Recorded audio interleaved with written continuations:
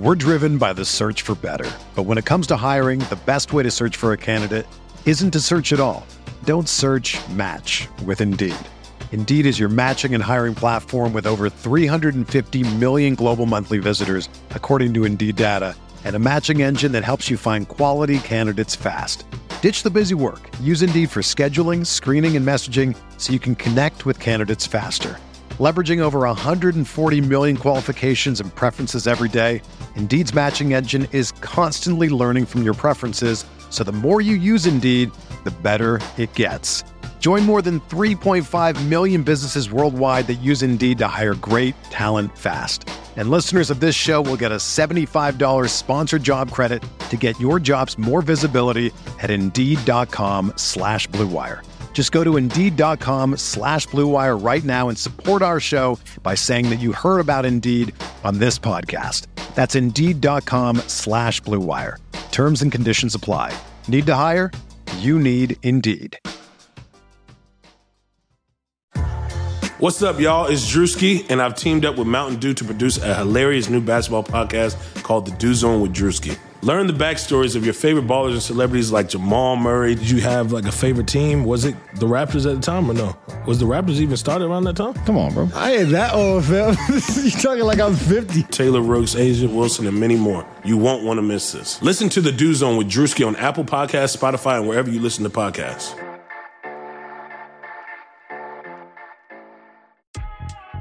I'm Shanae Ogwumike. I'm Lisa Leslie, and we're very excited to tell you about our new podcast with Blue Wire, Front and Center. Lisa and I are breaking down what's going on in our lives, in the world, and keeping it 100. We're also learning from amazing guests as well, like Emmanuel Acho. People that show love to me, I forever got their back. Vivica A. Fox. If the foundation isn't right, then the rest of it's going to go wrong from there. And more. Subscribe to Front and Center today. What's up, guys? This is the Uncontested Podcast, covering the Oklahoma City Thunder. This podcast is ran by Jacob, Nick, Justin, Taylor, and Kamiar.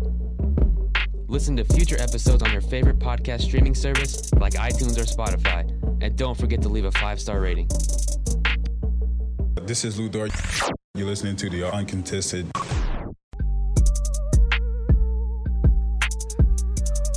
Welcome to the Uncontested Podcast, a part of the Blue Wire Podcast Network and the official podcast of BoomtownHoops.com. You can find us on Twitter at _uncontested. And today, we have this evening, we have a very, very special podcast. It is the Taylor and Nick takeover. Sound the air horns, sound the alarms. It's going to be a fun one. I don't know the last time that you and I did a little, two-person pod together. That's right. This is the OG Owasso Ram pod right here. Let's go. Nick, let's just give the people what they want right off the bat. Obviously it's trade season. The biggest trade season of all, oil and gas trade season. It's oil and gas merger season. Jeez. So let's talk about ConocoPhillips and Concho, Parsley Energy and Pioneer. You're forgetting the most important one, Taylor. Well, I'm holding out on that one for now. People can probably go to my LinkedIn and find out, but I'm trying to keep a job, definitely, and get an offer to the new job. We're calling it. It's kind of funny internally. We're calling it NewCo, NEW-Co, instead of like the actual name of the company. It's really definitely funny. I love it. Anyways, okay, we aren't actually going to bore our listeners with oil and gas talk. So for those of you that are still listening, thank you. Jacob is currently in the process of moving into a new home with his fiance, so we're super excited for him. But Nick, Jake and I were talking a little earlier today, and he's talking about, tomorrow they're cutting the internet before they move to the new house on Friday, and, they're going to be busy packing, starting some of the moving. And then I also have a super busy day at work tomorrow. Like, we have a board meeting in the morning, and then I have we're trying to close a transaction, so I'm going to be super busy. So inevitably, you heard it here first. Sources are telling the Uncontested that the head coach of the Oklahoma City Thunder will be announced tomorrow or Friday. That's always how it works. When none of us have access to anything. Exactly. You're gonna be busy for 4 hours and come back and see just 100 notifications on your phone. You're gonna be way behind. You're gonna have to go research who the heck this guy is because you've never heard of him. None of us are gonna be able to emergency podcast. We aren't even gonna be able to talk about it until like Sunday's pod. It's just it's gonna be great. Gonna be great. Now what is interesting, Nick, and this is kind of a good segue here. The Oklahoma City Thunder are officially the last team standing without a head coach. They were one of the latter ones, I guess, to not fire, but part ways in the case of OKC with Billy Donovan with their head coach. Now they are the last to hire somebody. And there's been really no rumors outside of just kind of some speculation from guys like Shams and others. Speaking of all of that, needless to say, this past week particularly, it seems like the NBA offseason is kind of starting to heat up. We're getting a lot more news.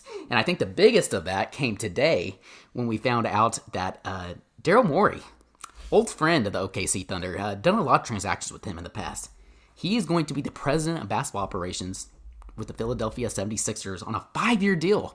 Nick, I don't know about you, but that seems like a pretty quick 1 year away from the league spending time with family. I think that was like a week and a half. It's a little weird. I mean, it almost makes you think like maybe Morey was being serious when he was saying that he really wanted to spend time away and then he got an offer that he couldn't refuse, or he realized Houston's a dumpster fire and had to say what he had to say to get out of there. Well, and that's why I wondered that also.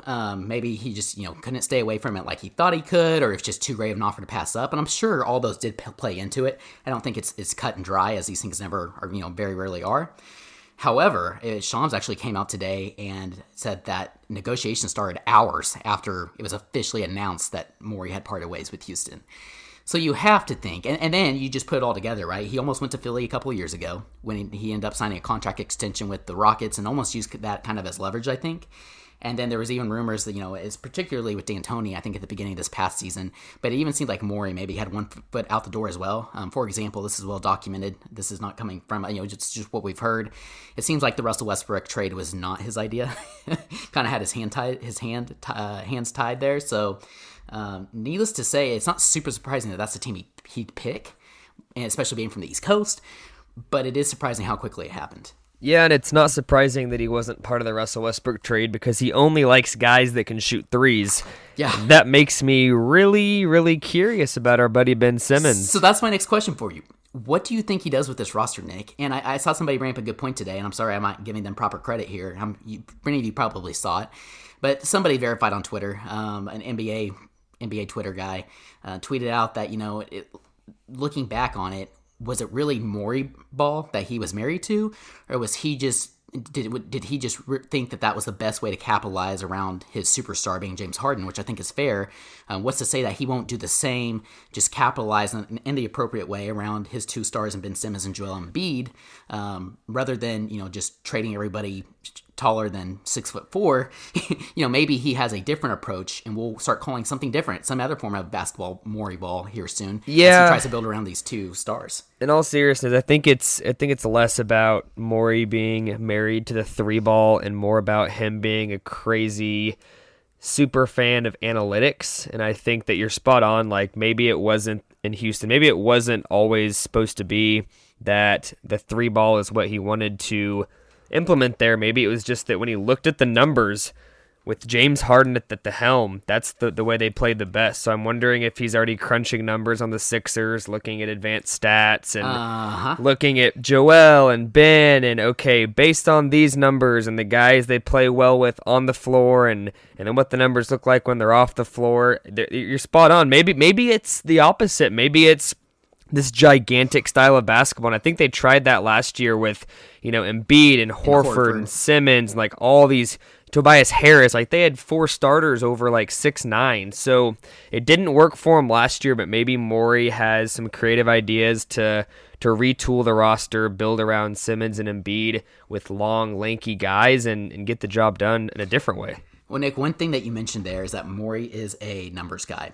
Sometimes to a fault, as we've seen in the past, but overall, it's what's made him one of the best GMs in the entire league and why he was highly sought after the Houston job. Shoot, Nick, if he would have sit out a full year and then he came back, this next summer or whenever the next offseason will be, we'll see, and says, hey, I'm ready to get back in the league, I bet there's at least in the teens. There are teams probably in the teens calling to at least gauge interest.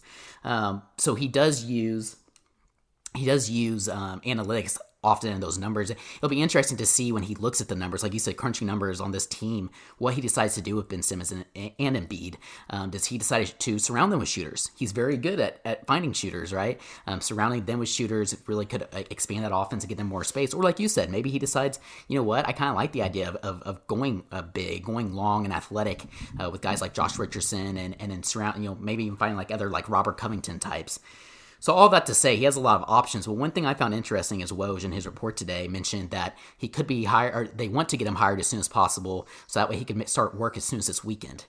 That leads me to believe that's, like you said, not necessarily getting in the office and crunching numbers at that point. And that's like, we want you working trades as soon as possible because the league's about, we're about to kick off the offseason. Yeah, or and whatever. Whatever you want to call it, because everything's going to blend into one at this point. Right. But no, it was interesting. Keith Smith mentioned kind of the free agent market, and he's heard murmurs per his tweet that there's some guys out there that already have deals kind of agreed upon. And exactly. It doesn't shock me because last year when it came to free agency, it was like the minute that the transaction window opened, it was like 19 straight guys just were Woj bombed that they had signed with this team. And it's like, come on, like that's got to be tampering. Like they're not going to actually get anybody in trouble. But if there's a guy signing, right. If there's a guy signing 30 seconds after the transaction window opens, technically you're not supposed to even negotiate till that opens. Like that should be a red flag. So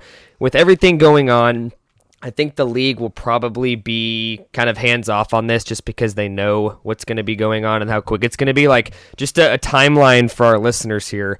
It's going to be, with the December 22nd start date they're pushing for, it's going to be NBA draft on the 18th, free agency starts on the 20th, and training camp starts on the 1st.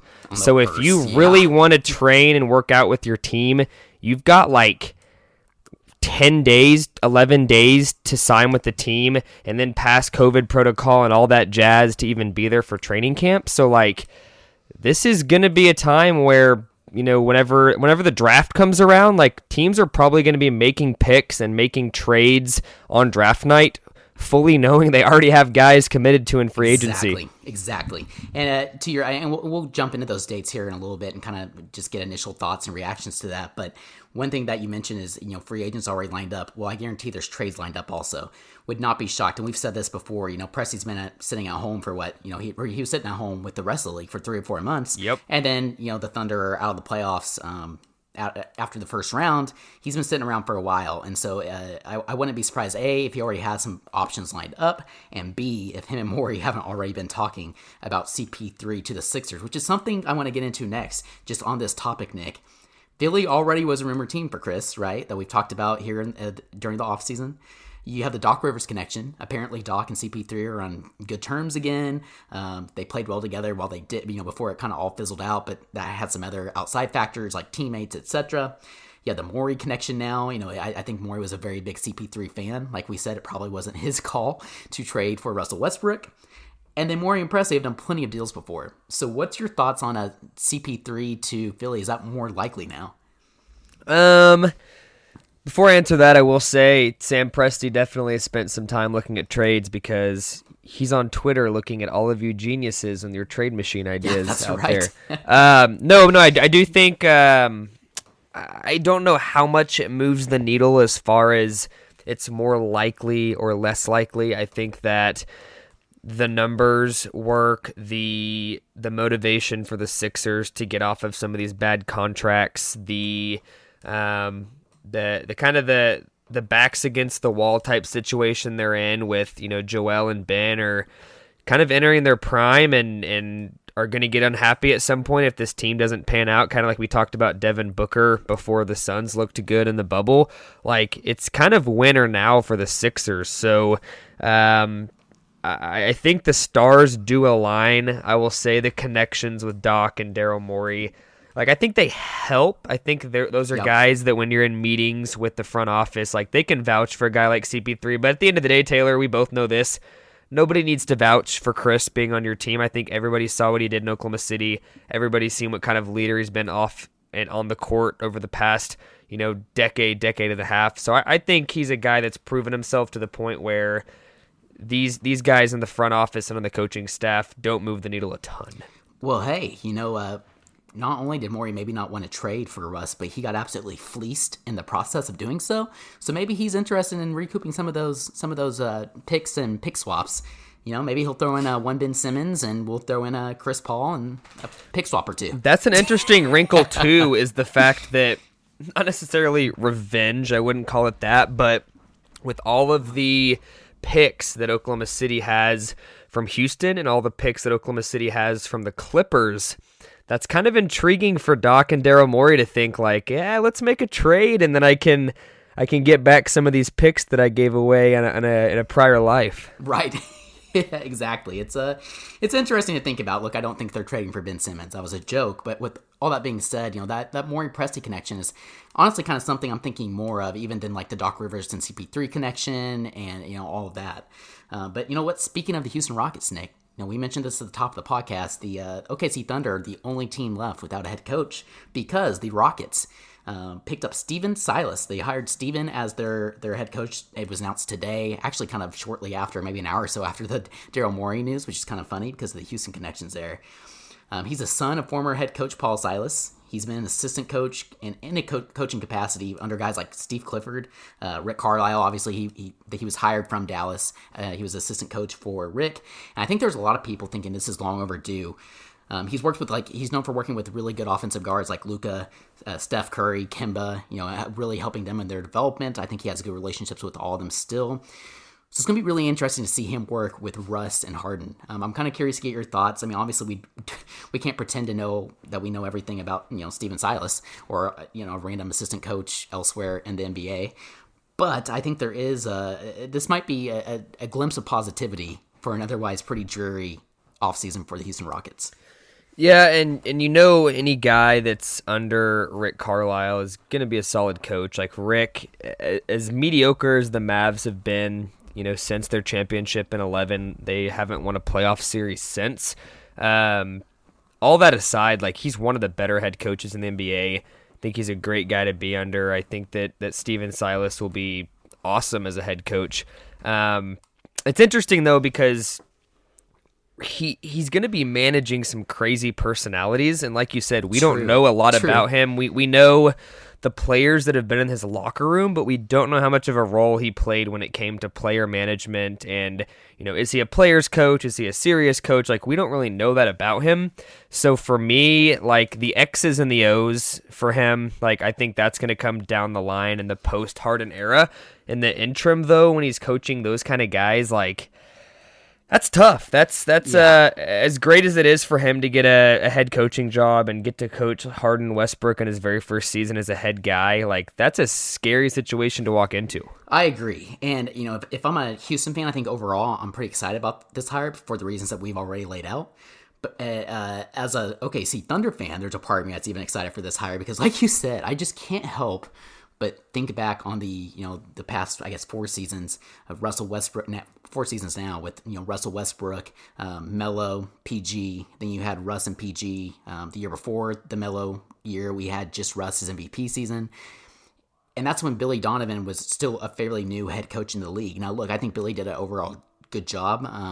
There's only so much you can do in that situation, but I think it was very well known once Russ, got traded last year that he was calling a lot of the shots. Him and PG kind of carried the team and kind of were the voice of the locker room in a sense, which is why you saw Chris Paul did the same thing, yeah, but in a more positive way, right? They weren't taking games off like they were with Russ and PG. They weren't trying to come from behind. And we kind of saw that again this year on a PG team led by Kawhi Leonard this time instead of Russ. It makes me wonder if something similar would happen this season in Houston with a fairly young, not super young, but a not quite as established coach in Silas compared to D'Antoni, right? Yeah, but at the same time, something to take into consideration too, Rick Carlisle is a big offensive guy, and we saw him, with the help of Luka, who's a generational talent, have the most efficient offense in NBA history. So as brilliant as D'Antoni is as an offensive coach, and the offenses he's ran through the years have been just absurd, I think if you're looking to continue that trend, maybe Stephen Silas is the best guy for the job. Yeah, I think that's a good point. I think when it comes down to it, him or like Jeff Van Gundy, I think they made the right choice there. Now, something I found interesting too is it's not just going to be Silas either. I mean, you're going to have obviously Lucas. He was another candidate, John Lucas, assistant coach for the Houston Rockets, a really good player development coach. But it sounds like he might have an even larger role moving forward, maybe like a head, like associate coach potential role. Also, McMahon and Jonathan. I don't know how to pronounce Jonathan's last name. Fagan? I don't know. Anyways, he reported that Nick McMillan and Jeff Hornacek, I guess, or Hornacek. Two other coaches that they're considering to bring on the coaching staff, which having a guy like Nate McMillan there to help out a new first-year head coach, I think is really important. And from Nate's point of view, he's licking his chops saying, I've got more head coaching experience than this guy. If the season goes awry early on, guess who steps right in? Right. I think you're exactly right. So anyways, I thought that was pretty interesting. But Nick, something else that you mentioned, the NBA, I guess it was announced this week from Woj, from Shams, from Mark Stein, others. Sounds like we might be getting some basketball here pretty soon. Maybe too soon. I mean, that's why I wanted to pick your brain on. And actually, right before we started this podcast this evening, Shams also tweeted out a quote from Michelle Roberts, basically saying that there's just not enough time to make all these negotiations happen before that December 22nd date. Yeah, and it's not even that. It's like the players themselves. Like you look at Miami and Los Angeles, who just finished their season in kind of early to mid-September.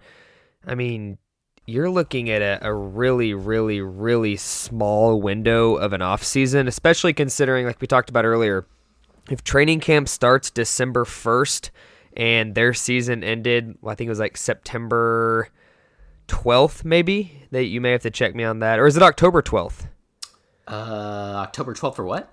For the end of the NBA Finals. Was it September or October? Yeah, sorry. October. Okay, yeah. My months are blending together. Yep. So you're looking at that like that. If the training camp starts on December 1st, you're looking at less than 2 months of time before you're back in the gym working weeks. Out. Yeah, exactly. So we're talking about players who have been drafted maybe overseas or free agents, maybe still having to quarantine, not even allowed to join their team when they start training camp on December 1st.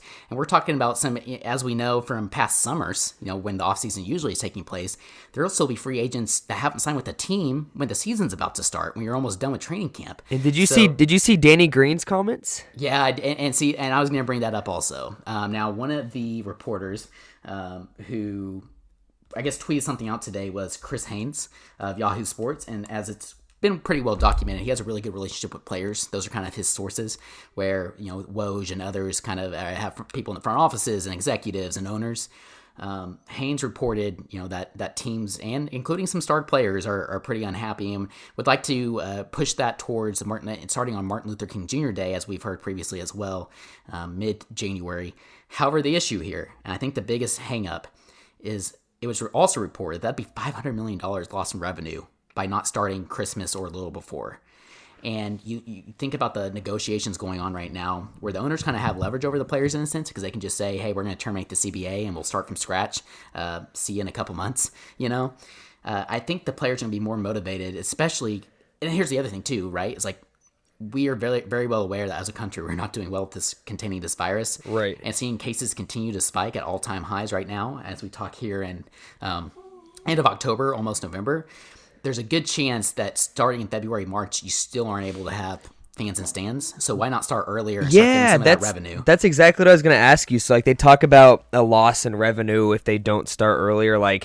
I'm wondering if the league, the way that cases are trending, not to get into coronavirus talk here, but I'm wondering if the league's starting to realize whether we start on December 22nd or if we start on MLK Day, there probably won't be fans in the stands, so let's just kick this thing off and get it going. Well, and then there's some other aspects to that as well, right? Returning to a normal schedule that allows players to play in the Olympics this summer. Also, you're not competing with the Olympics, and based off how the ratings were during this summer, apparently, that's really scaring some of these owners off. Not because of, there's all the politics rumors and all that bull crap. It's nothing about that as much as it's just people weren't as engaged watching the NBA this summer, particularly when you're competing, early fall with NFL, with MLB, so many other events going on. I think that and then the Olympics will be on at the same time as well. I think the league's really trying to avoid that. And I think getting back to a more normal schedule is going to help ratings kind of get back to closer to where they were,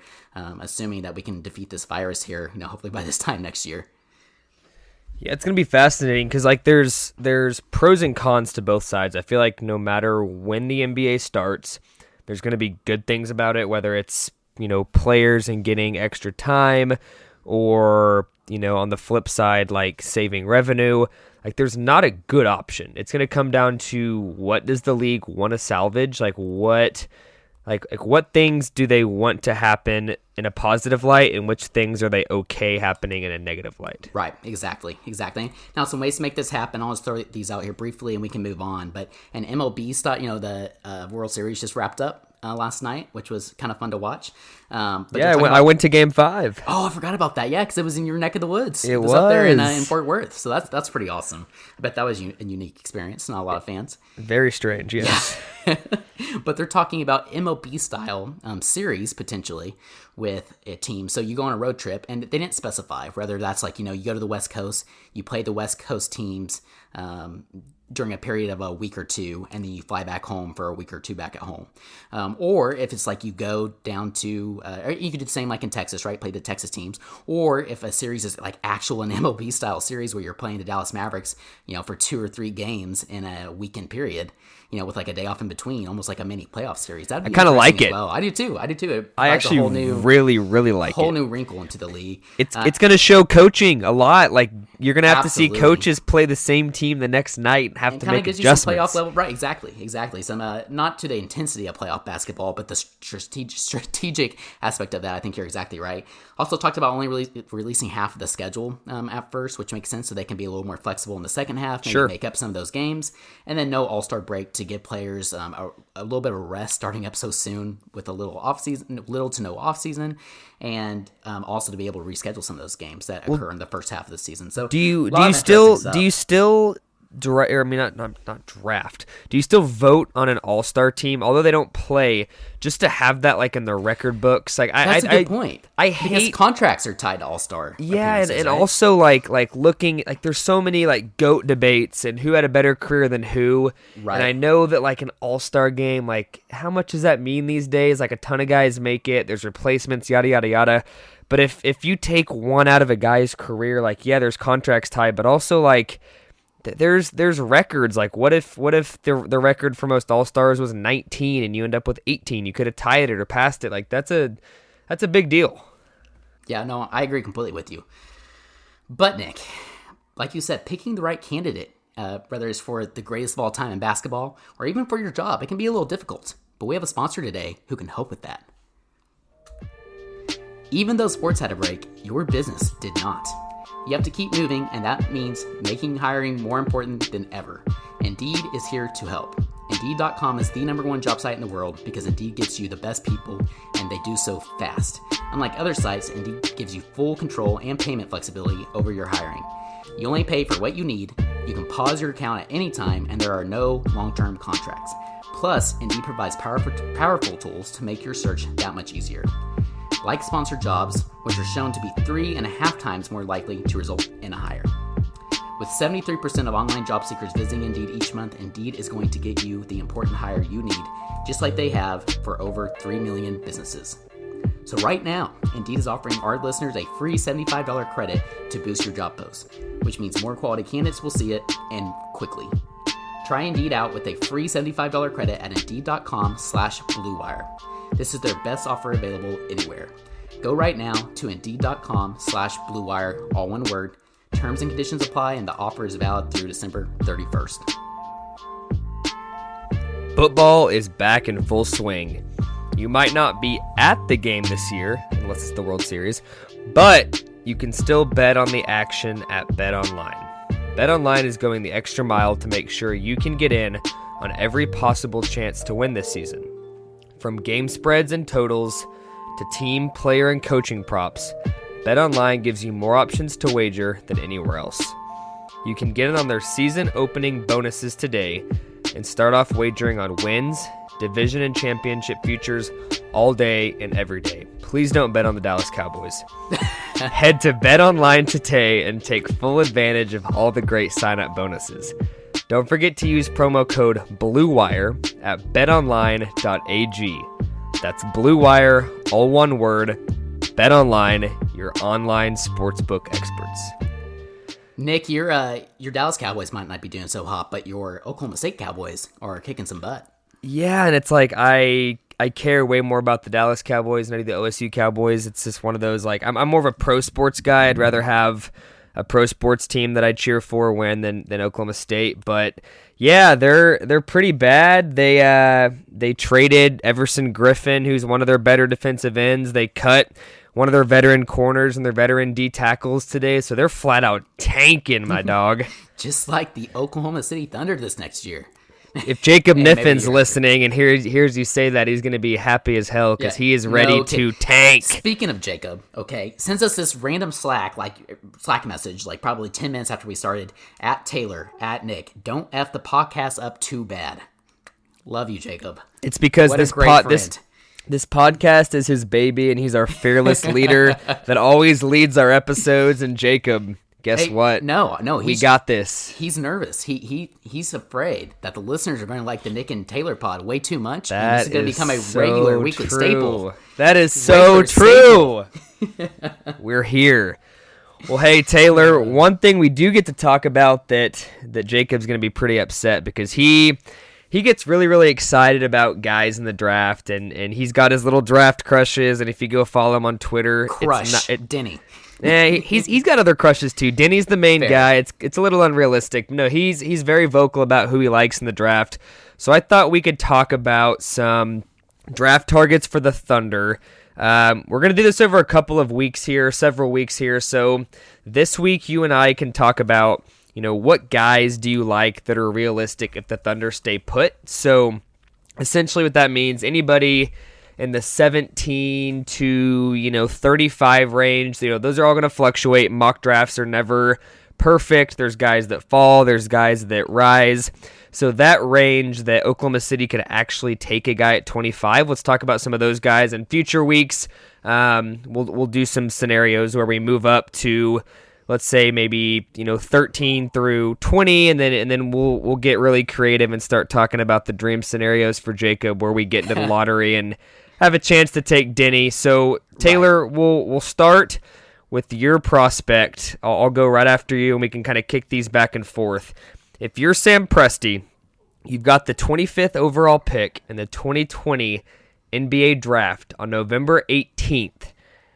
What guy do you really hope is there, and what do you like about him? Oh man, you kind of threw a twist in here. At first, I was just gonna throw out my first name on the list, not in order. But now you're asking me if I could pick, in a dream scenario, when the Thunder do stay put, who my guy would be. Well, if that's the case, Nick, I'm not gonna throw out the first name on my list. Although I'm very excited to pronounce his name because you and I have been practicing it. But my preference here would be none other than Jaden McDaniels. And I know that may scare a lot of Thunder fans because he's been very inconsistent. He looked, let's be completely honest, pretty terrible in his first freshman year at Washington. Now he's heading into the draft. But we're talking about a high recruit coming out of school. I think Mike Schmitz of ESPN had him listed as the number one prospect in his class for a while. And for obvious reasons. I mean, he really shows shades of guys and this isn't original, but even just watching his film, this stood out to me. Then I listened to his interview with Mike, actually, that he did, where they break down film, and they actually mention a couple of these players. But his build, but also his style of play, Kevin Durant's kind of like the ridiculous comparison, because it's such a, Kevin Durant, just, nobody's like Kevin Durant. But he does resemble that in the way some of his pull-ups, he uses those long arms and long legs, with those crossovers and change of direction. It does resemble shades of Kevin Durant, his three-point shooting. And then you have guys like Jonathan Isaac on the defensive end. He's much more engaged actually in the offensive end, which is kind of interesting. He'll disappear for large stretches, at least in his freshman year, on the offensive end, or maybe just struggle in general when he's just throwing shots up. But on the defensive end, he's pretty sound. He'll make some silly bonehead fouls still, but that'll come with maturity, in my opinion. His shot blocking, his instincts on the defensive end, high defensive IQ, and his build all combined, he's kind of gotten those Jonathan Isaac comparisons. And then on the offensive end, just kind of as a full all-around game, Brandon Ingram. And that's somebody he said that he's really been studying to make his game after. And that kind of makes sense. Brandon Ingram was a guy who was highly sought after, came into the league and thought that he was going to have a big impact immediately for the Lakers. And he struggled early on. But then we see what he was able to do after a couple years under his belt. 1 year with LeBron, he goes into New Orleans. He was an all-star this year, and just kind of just continues to improve on his game. Brandon Ingram had to overcome some medical issues. But in my opinion, I think Jaden McDaniels could be one of those guys, and particularly if the Thunder are staying put. This is kind of a common theme with some of these guys here that I have, or at least a couple of them. Why not swing for the fences? You have all of these future draft picks. This is a relatively weak draft where it's not top heavy, not a lot of superstars, but a lot of unknown players who could either turn out to be just solid role players or potentially unseen superstars. I think Jaden McDaniels is one of those guys to take a gamble on. So I didn't get into specifics there. But just kind of a high-level overview of Jaden McDaniels. Yes, there's a lot to be concerned about, but at this range, I really don't think so. Yeah, no, I'm with you. If you're the Thunder and you're really gonna try to retool this team around Shea and Dort and Baisley and whoever else you can trade for, swing for the fences. At pick 25. Ooh. Okay, this reminds me. So I at first I thought I was going to be hosting the entire podcast, and so I came up with the scale, and then we decided that you should take this to intro this segment and stuff, the draft segment. So I kind of forgot about it, but I'm going to throw out the scale I came up with a couple days ago when I was going through draft picks. I call this the OKC Thunder draft risk factor scale. Right? It's like the LeBronto meter on Skip and Shannon's show. That's a good point. I don't watch Skip and Shannon, but it's Skip and Shannon. But you're right. It is kind of a similar concept here. So now keep in mind, this is not talent. When I throw out these players on the scale, they're kind of my gauges here. It's not talent, but on one far side, you have Russell Westbrook, and again, not in talent, but in terms of risk, he was considered a pretty risky pick when the Thunder selected him 4th overall in that draft. Now, don't get me wrong. It wasn't he was almost, I think he was in the lottery in almost all mock drafts, and even more so probably top 10. I have to go back and look to confirm, but it was still considered kind of a high-risk pick, especially when you're trying to build around Kevin Durant. For example, Nick, I don't know if you remember this, but a lot of people were saying, and a lot of Thunder fans even were rooting for a guy like Ricky Rubio, a true point guard. So when they drafted Russ, it was even a question of, is he a point guard or a shooting guard? And that's a debate that would continue over the next couple of seasons until he shut everyone up. So you have him on one side. He's a high-risk player who really panned out, was a Grand Slam draft pick, right? Now, on the far side of that, you have guys like the Mitch McGarrys, and maybe Mitch is even a good one. Maybe Cole Aldridge is a good one to put there. I think Cameron Payne, you're kind of getting closer, but I think you go even further on the scale, on the other end of the scale, with a guy like Cole Aldridge. And in the middle, you have Kevin Durant. He was a for-sure pick. You don't even hesitate. You pick him, low risk, high reward. So if we're talking Jaden McDaniels, I think he has potential to be high on that Russ scale because he's going to be a high-risk pick in terms of, his reputation, but I feel like it could really pay off and it maybe potentially be a home run draft pick.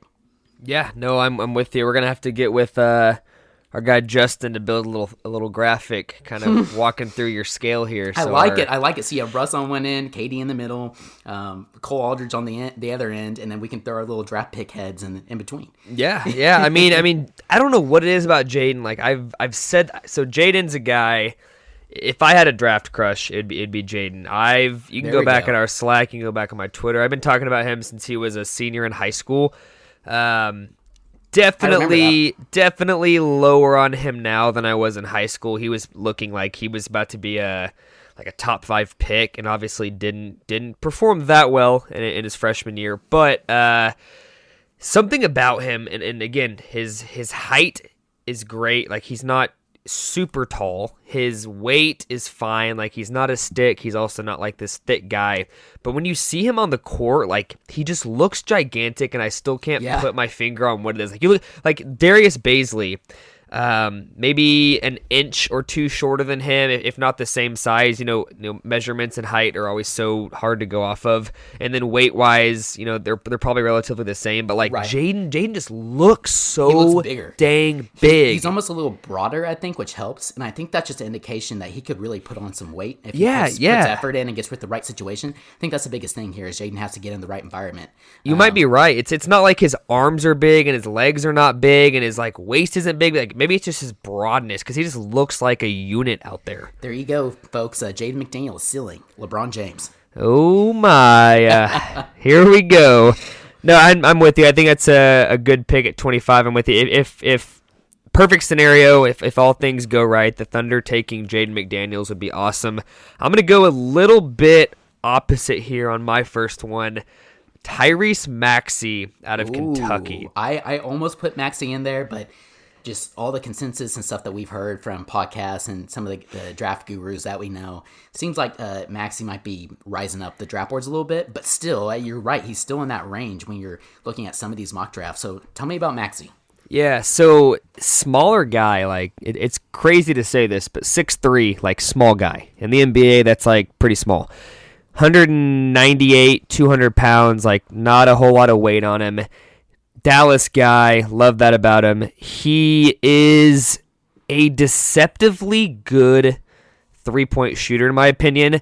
You look at his college stats, and he shot 29.2% from three. Not good at all. You look at that, and you say this guy is not a three-point shooter whatsoever. But looking at his form and his free throw percentage at 83.3%, and just the shots he takes and the confidence he takes them with, I'm not saying he's going to be like a Devin Booker, go out there and get you buckets all the time. But in the modern NBA, if you can get a team, 2 or 3 threes a game and be a consistently good three-point shooter, even at that size, and then be decent on the defensive end, you're looking at being a good 6th or 7th man on a solid team. I'm not saying Tyrese Maxey for the Thunder is going to turn into one of their star players, but if you're building for the future and you can get a kid like this at 25, who's still obviously young, he only played 1 year at Kentucky, I think he is going to shock people. You're going to see him a couple years from now. You're going to look back at his college stats and see that 29.2% from three and be like, holy crap, how did he shoot that bad? Ben Simmons, everybody was talking so high of Ben Simmons when he went into his freshman season at LSU. And then my wife's grandmother, a huge LSU fan, an LSU alum, so we would watch him quite a bit during that year. And I was just like, man, he just does not have a high motor. I'm not a huge Ben Simmons fan. I think he's going to be a bust in the NBA. And look what Ben Simmons is now. He's an all-star, and if he can put it all together, maybe a potential superstar someday. So Maxey could kind of fall into that in terms of his freshman year I almost said rookie year, at Kentucky. But I also want to throw something else out, Nick, because I think you covered him pretty well in terms of his skill set. But something else I keep thinking of, and that's really resonated with me, and I think many others as well, just watching how the playoffs this season as a whole, even the finals, played out. Bam Adebayo, kind of the Bam Adebayo effect. He had one role at Kentucky. You're surrounded by so much talent. You don't really get to showcase your full skill set. And it was almost as soon as Adebayo left and was going through his draft combine, his workouts with different teams, he was already showing his versatility and what else he could do with his game. I think Maxey's in a similar situation. Like you said, there's reasons for concern because of his size, but I think that's why we're starting to hear and kind of see him shoot up a little higher on some of these draft boards, because I think he possesses more than he showed his rookie or his freshman year with Kentucky. So all that to say, if he is there for the Thunder at 25, that's a home run pick with that pick if they don't trade up. Absolutely. Who you got next? So somebody I got next is somebody I actually tweeted about from the account earlier this week, because none other than Kevin O'Connor on Tuesday, he did his latest mock draft, and he included intel that he had been hearing as we near closer to the draft here in a couple weeks. And one of those things that he mentioned was a Oklahoma City pick. Now, granted, he didn't have them trading up or anything like that, although he did have some trades with other teams in his mock draft. I encourage you guys to go and read through it. It's really interesting. But he had the Thunder taking Alexei Pokusevski. I'm pretty sure I pronounced that right. I really hope so, because Nick and I spent a lot of time. Let's go. And you guys know how bad I am with names, so if I pronounce that correctly, maybe it's just meant to be. Match made Take in heaven. that, Kamiar. Now, yeah, that's right. Now, what Kevin O'Connor said was that he had 2 conversations with 2 separate people over the past week, and they both linked Alexei to the Thunder, which is really interesting. And the more you think about it, it really makes sense. It's almost like a Presti project. Now, don't get that confused with like the Presti stereotypical wing 3-and-D player who can't really shoot threes but is super athletic and will try and teach him how to shoot. Not like that. More so like a Russell Westbrook maybe isn't even a good comparison, but somebody who doesn't fit that mold, but is somebody that has a ton of potential, and Presti feels like he can help develop. And in Alexi's case, he is an incredible shooter. He's a 7-foot kid. He weighs like barely 200 pounds. He's skin and bones, right? I mean, we're talking like Dwight Howard or Anthony Davis. Karl Anthony Towns would just abuse him in the post right now as it currently stands.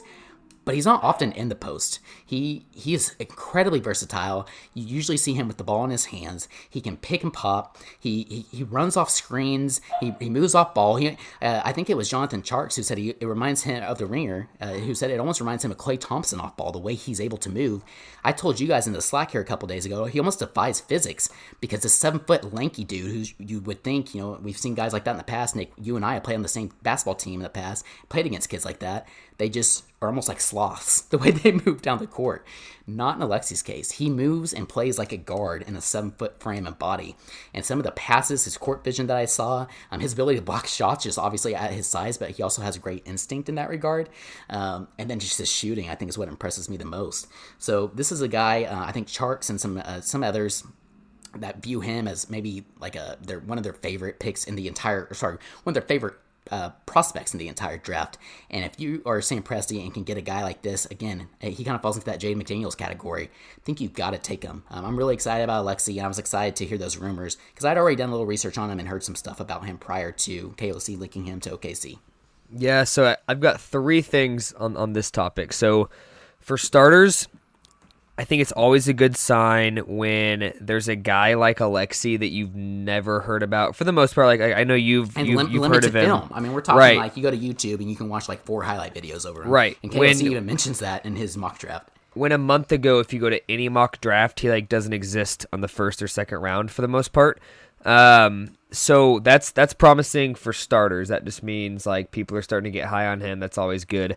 Secondly, not to go back to Jacob again, but Jacob loves the story, one of his favorite stories in Thunder history, of the draft promise for Kristaps Porzingis that fell through because he went back overseas for a year. That's a great comparison, Nick. Not to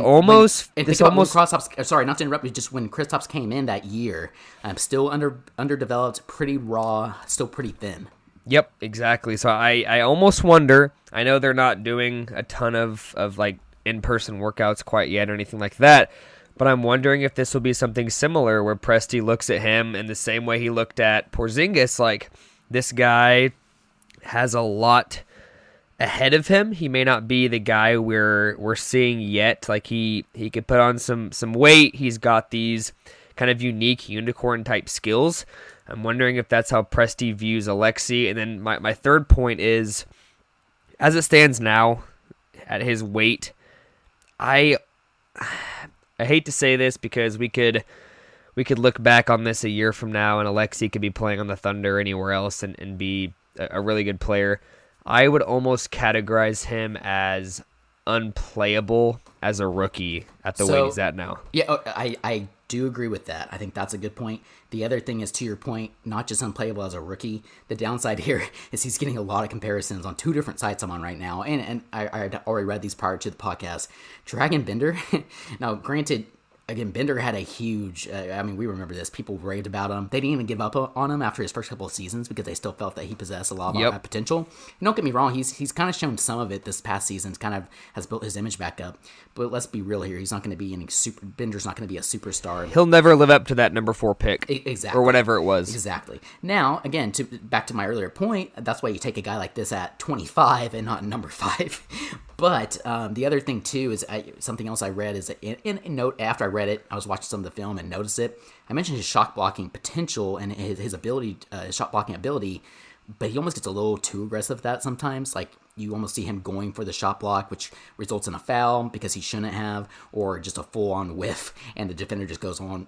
A guy like Shea would eat his defense up because he's so smooth and would be able to get around him, and because a guy like a Poku, he's gambling. So Definitely some downsides there as well, but the offense is there of a star player. So he really intrigues me. Something I'm going to definitely keep an eye on. Yeah, at the end of the day, like we're talking about pros and cons. If we're talking about guys at 25, there should be some major cons. So that doesn't scare me. But yeah, no, I think he'd be an awesome player at 25, with the Thunder's window of contention being anywhere from 4 to 8 years down the road. Even if you draft him and don't play him until the 2022-23 season for a lot of minutes, like maybe he puts on 25-30 pounds and he's still 7 feet tall with guard skills that can shoot, and he's awesome. And another name that I didn't think about until literally just now, I would love to compare their heights and weights. I don't have this pulled up in front of me right now. Bol. I'd love to see the comparison there when it comes to their actual frames. You've got some good comparisons so far. That's I like that one too. That's pretty spot on.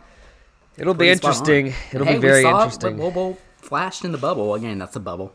But, yeah. I think he'll definitely start to get more playing time this next season with the Nuggets. So yeah, we'll see. I think for the Thunder at 25, it's all about the ceiling. Yeah, I agree. So give me your next guy, and I got one more I want to run by you also before we get out of here. All right, yeah, I'll do one, and then you can do one, and then we'll jump out. So my next one, definitely more of a household name, just because he played for a school that I feel like everybody watches, whether they want to or not, just because they're on TV all the time. Vernon Carey out of Duke. That's another fun name.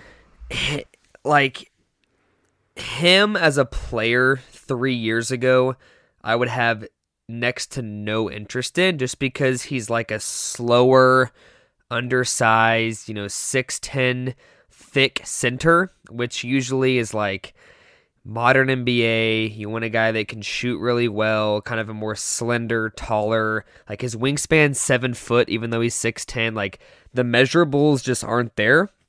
And normally, like 3 years ago, I'd look at that guy and say, like, he's Dakari Johnson. He's never going to be good in the NBA. But seeing guys like Bam Adebayo and some of these guys like Montrezl Harrell, who are 6'9", playing that weird kind of tweener small ball 5 or non-stretch the floor power forward, like that's a thing in the league. As much as we're shifting towards stretching the floor, shooting threes, guys like Gallinari are exactly who you want on your team.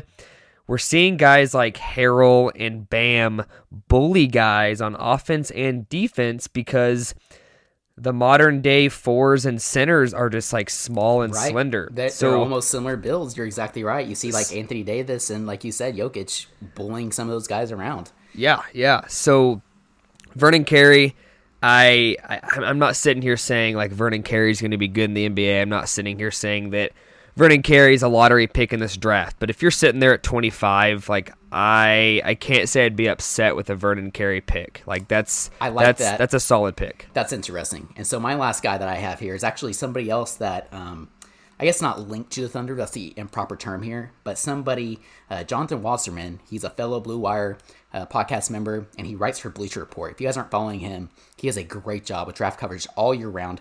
Nick, myself, and Jacob actually got to talk with him back in March when the pandemic happened to do some way too early draft breakdown on some of these prospects. But the guy that he has the Thunder currently taking in his latest mock draft is Zeke Naji from Arizona.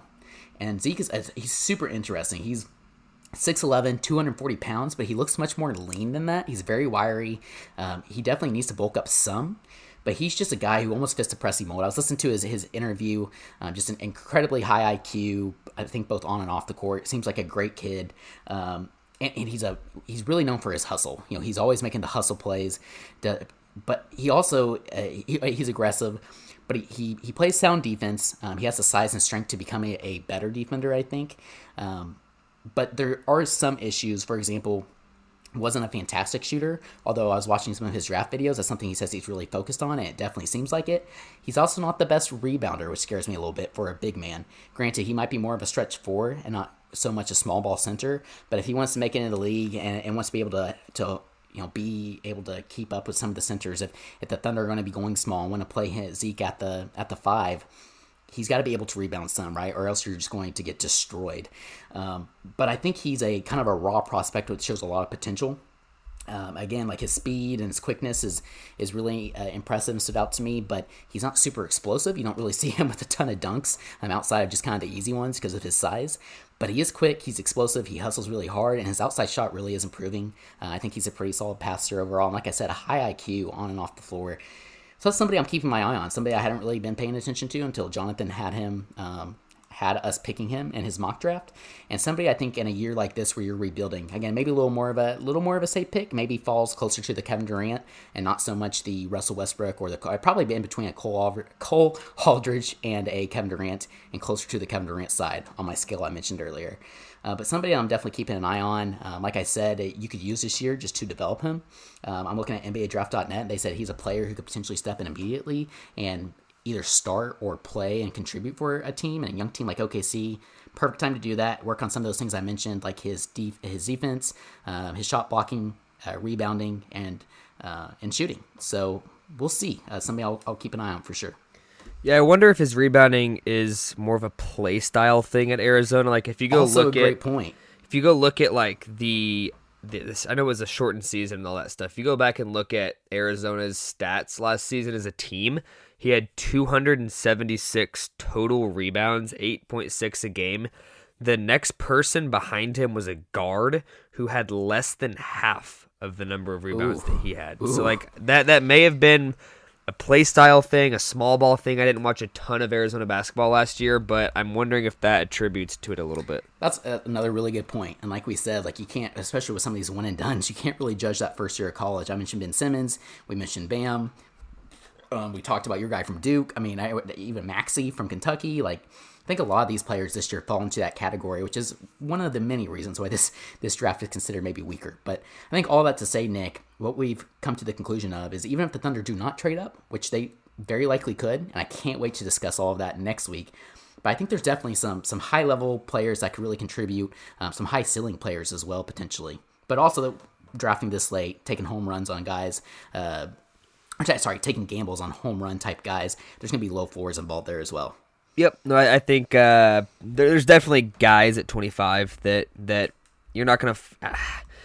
You could find you've seen Pascal Siakam and some guys that like Nikola Jokic that have fallen pretty deep in drafts, like late first, second round. But likely at 25, you get a guy that's going to be a decent contributor and down the road in 4 to 5 years. So you got to swing for the fences, like you said. But at the same time, we could have done 100 mock draft podcast for the Thunder this time last year, and pick Darius Bazley would never have been mentioned. Well, that's what I was going to say. A guy like Darius Bazley, who's already shown that he can contribute in his rookie season on a really good playoff contender, much less, and he's going to be a staple, I think, for this franchise moving forward as they move forward with this rebuild. So you're exactly right. When you have Presti at the helm, you can find the Darius Bazleys, the Pokus, the Maxies, whoever that next Bazley is at the 25 range. I'm with you. Well, Nick, I think that's all I got. You sure you don't want to talk oil and gas mergers? I don't want to talk oil and gas mergers. I don't want to talk Dallas Cowboys. I want to get out of here. Well, let's do it. Thank you guys again for listening to The Uncontested. Nick and I had a ton of fun. Be sure to reach out to Jacob at Jacob Niffen, Kniffen, and be sure to let him know how much better this podcast was. Just kidding. Love you, Jacob. Really miss the live sounders, so I'm going to have to go in and put in at the end of this podcast now. But we're really happy for Jacob. Can't wait to see him all settle in the new home. Be sure to stay tuned. We will have a group pod on Sunday. Who knows? Like we said, we might even have a big announcement in the coming days about OKC's head coach. And if so, The Uncontested will have you covered. Big shout out to our friends at boomtownhoops.com, the Blue Wire Podcast Network, and our sponsors for today, Indeed and Bet Online. And then stay tuned also for next Wednesday because we will have the next iteration of our draft series breakdown where, like Nick mentioned, we will be talking about trading up into the teens and maybe even up into the lottery and what some of those players could be and how they can contribute for OKC. So a lot of fun stuff happening. We're getting super close to basketball and basketball news yet again. Stay tuned. Thanks for listening. Made plans for summer childcare yet? If not, don't worry. Care.com can help. At Care.com, you can find trusted, reliable, and affordable sitters near you with flexibility that fits your summer plans. And because the best decisions are made with care, 100% of caregivers who use Care.com have been background checked with CareCheck. a key first step for families to make strong hiring decisions. This summer, get help with activities, tutoring, pickups, drop-offs, and more. Sign up now at care.com.